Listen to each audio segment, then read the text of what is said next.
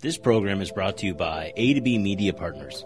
Be sure to listen to the After Two Beers podcast on Spotify, Apple iTunes, SoundCloud, Stitcher, and Pocket Casts. Also, make sure to visit www.aftertwobeers.com. Welcome back to the After Two Beers podcast. I'm Dust Dalton, joined as always by Kimmy Gibbler. That's me. And Gibbler, our next guest, needs no introduction. But since it's audio, we probably should. We should. He will be performing at the Helium Comedy Club in Indianapolis starting Thursday, October 17th at 8 p.m., Friday, October 18th, 7:30 and 10, and Saturday, October 19th, 7:30 and 10. He is an Emmy Award winner, a Golden Globe Award winner. He's been on television. He's been on the movies. He's even been on Broadway. Without further ado, we might have been one of my first crushes. Oh, really? Oh, yeah. Well, that's not awkward now. I know. Sorry. We welcome Mr. Jeremy Piven to the show. Jeremy, thank you so much for being here. Thank you guys for having me. I appreciate it. It's an honor to be your first crush. And now the real test is if you come out to the Helium Comedy Club in a couple weeks, will I make you laugh? And I accept that challenge. You know what? I feel like this is a challenge we should accept. That's right. We have vacation that weekend, but we may even delay it a day just to come out and hang out with you. Oh man, that's too much damn pressure. You better bring your A game. My A game. No, it's actually funny you say that because I remember I was doing a play and Angela Lansbury came backstage and she said to me, she was very, very sweet, and she's someone that's, is probably will go down as the most prolific actor ever. I mean, she's in her 80s. She's performing 8 shows a week on the West End in London. And she said to me, she was very kind, but she said, "You don't do that every night, do you?" And I said, "What?" She goes, "That performance." And I said, "Yeah." She goes, "Oh, my dear, you're going to kill yourself." I was like, "What?" She said, "You have to develop a B show. That's your A show. You need a B, some sort of a B show." And I'm from the stage. I grew up at the Piven Theater in Chicago. Grew up studying with my family, and the form that really unleashed what I can do is called Commedia dell'arte, which is a heightened sense of reality where you play everything as deeply as you possibly can. It's certainly what I used when I played Ari Gold in Entourage.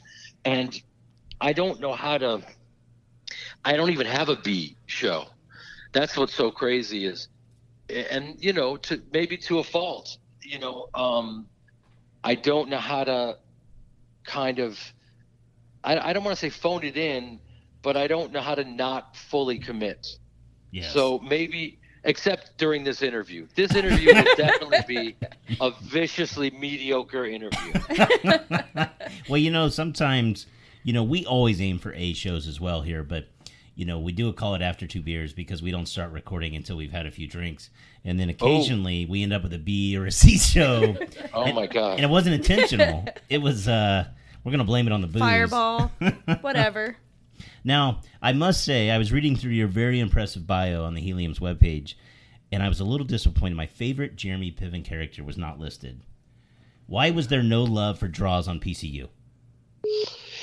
I have no idea. I mean, listen, I've done over 70 movies. I've been around forever, and it's just interesting because movies like that have become kind of, cult classics in a way, and there are all these variables when a movie is released, and it wasn't a hit at the time at all. They didn't quite know how to market it. The tagline was "Flunk 'em if they can't take a joke," and that's kind of a dad joke. It's just one of those moments where you do everything you can, and it was also ahead of its time. I mean, right now there needs to be a PCU movie because we're living in very interesting, strange times where there is people are overcorrecting to a certain respect. Even Todd Phillips came out recently and said, listen, he stopped doing comedy because he was afraid of offending people. And then everyone was outraged. It's like, well, no, you're proving his point. Right.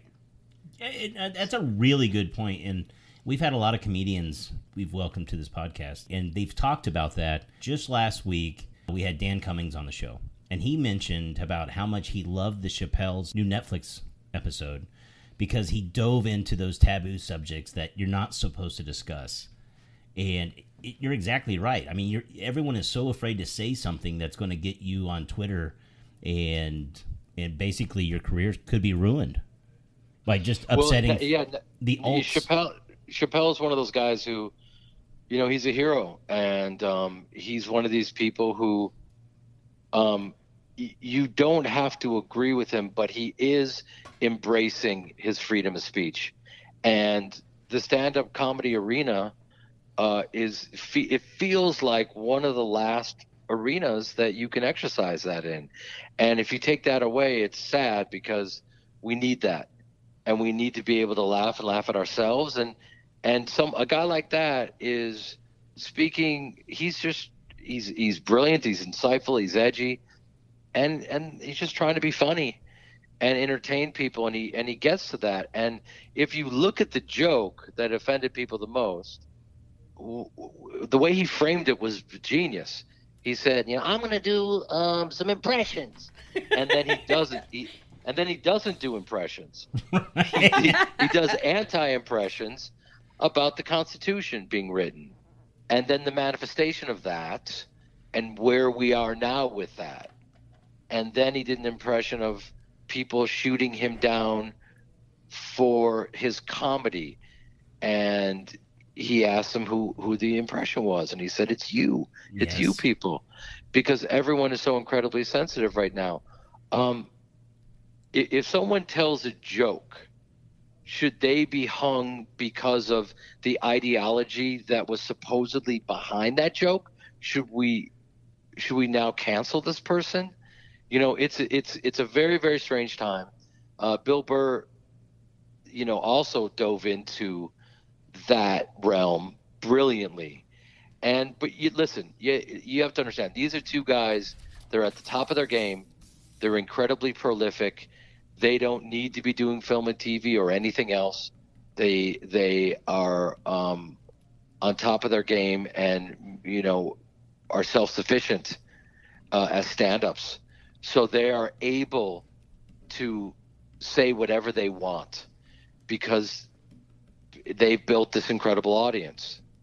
And so I don't think a lot of other people have that luxury. And yet the irony is, if you play that way, in any creative medium where you have nothing to lose, you're going to be working on your highest vibration. You're going to be crushing it. But, people are afraid, that they'll dig up a moment that you said something that might offend a certain group. Right. I mean, look, your job is up there to speak the truth and to connect with an audience and make them laugh. So now, is that why you do stand-up comedy? Is that so that you can be yourself? Yeah, I mean, it's a chance for me to be in the same room with people, and then for them to get a sense of who I am, as opposed to a fictional character. I didn't write Entourage. I am not an abrasive, reactive Hollywood agent who's in a position of power, whose main goal is money. We gave that character as much dimension as possible. He was monogamous. He was loyal to his clients, but he was, abrasive and an equal opportunity offender, and all of those things. I'm a stage actor from Chicago. Who's a journeyman actor, have been my whole life. You're saying this stuff's not real? Exactly. Well, I mean, that's funny, and yet I talk about this in my set. That you'll be able to see me at the Helium Comedy Club on the 17th through the 19th. Nice transition. Nicely done. I talk about the confusion that people have, and there's a compliment there that people think that, that I'm Ari Gold, and, they associate me with that character and that ideology and Hollywood and an agent in a position of power and all that kind of stuff. And that's not who I am. And then people get to come and see who I am. And I tell stories from my life, and I do impressions, and it's observational humor. And people have said to me afterwards, the predominant thing I hear is, I had no idea you were this funny.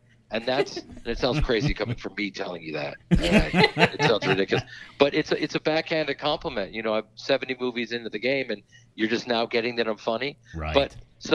But at the same time, the idea that I can make people laugh, and one of the club owners early on said to me, "Are you okay disappointing the audience?" And I was like, "What?" He said, "Because they have a certain expectation of you from your acting, and then you're going to let them down as a stand-up." And I said, "I would never waste anyone's time. I don't want to. I respect the form. I've studied it. I love it. I've been on stage since I was 8 years old, and I've been studying the game and now been doing it. And I want to exceed expectations. You guys work hard for your money. Why would I waste your time and your money? And so I want to create an incredible experience while also showing people who I am. And that's a gift to be able to do it." It goes without saying that you're obviously very well known for what you've done on screen. But do you feel more comfortable on stage versus being on screen? Yeah, probably. Sorry, do I feel more comfortable on stage than on screen, or what you said? Meaning, which do you enjoy more?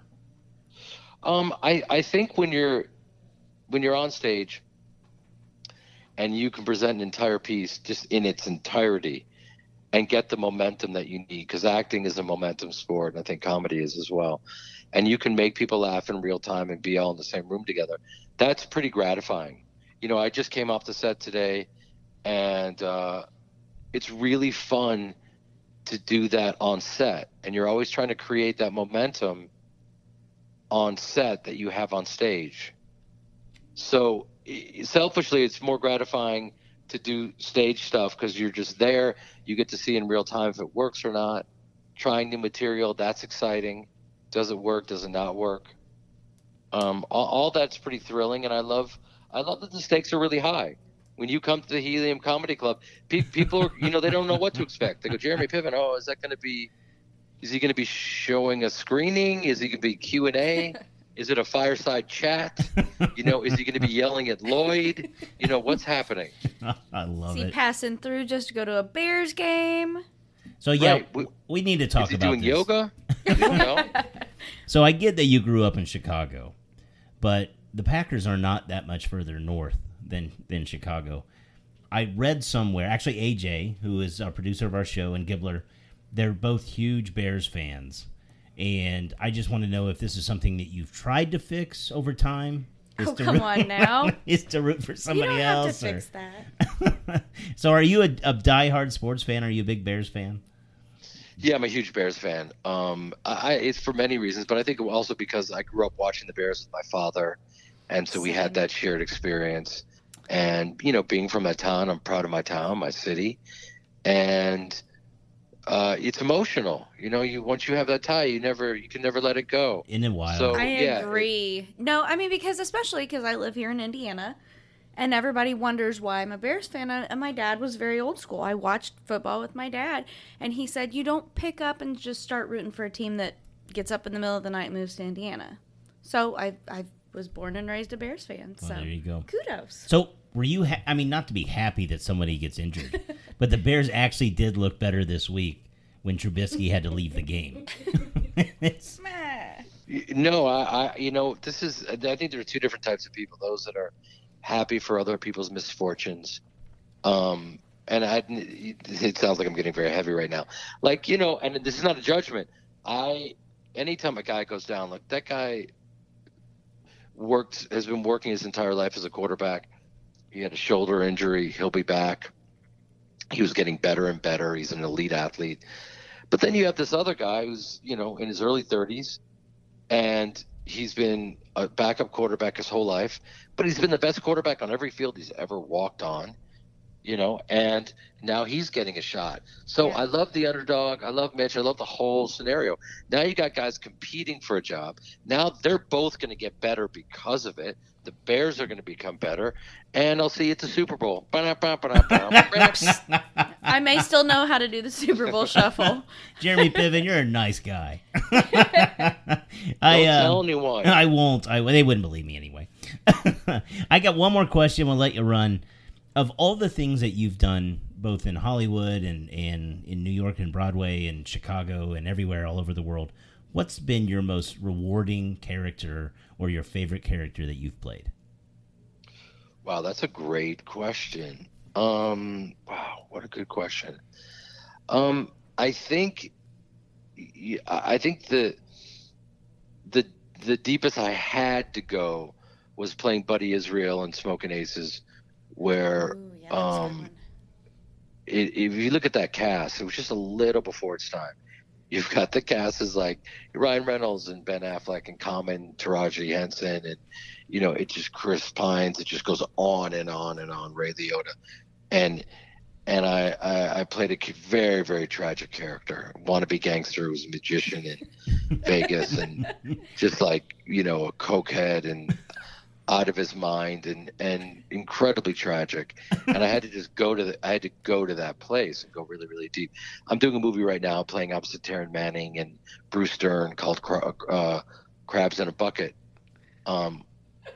And we're shooting it right now in New Jersey, and this is a great character. I played opposite Jamie Foxx in something that he wrote and directed, a directorial debut called All-Star Weekend, where I get to play opposite Jamie, and Jamie is the most talented guy I've ever been around in my life. And to go toe-to-toe with him, comedically, dramatically, all that it was as rewarding as it comes. And stand-up, watch this transition. Nice. Like, for instance, when you come to the Helium Comedy Club on the 17th, and you get to see me, telling stories, doing impressions, this is what I'm capable of doing, and the full spectrum.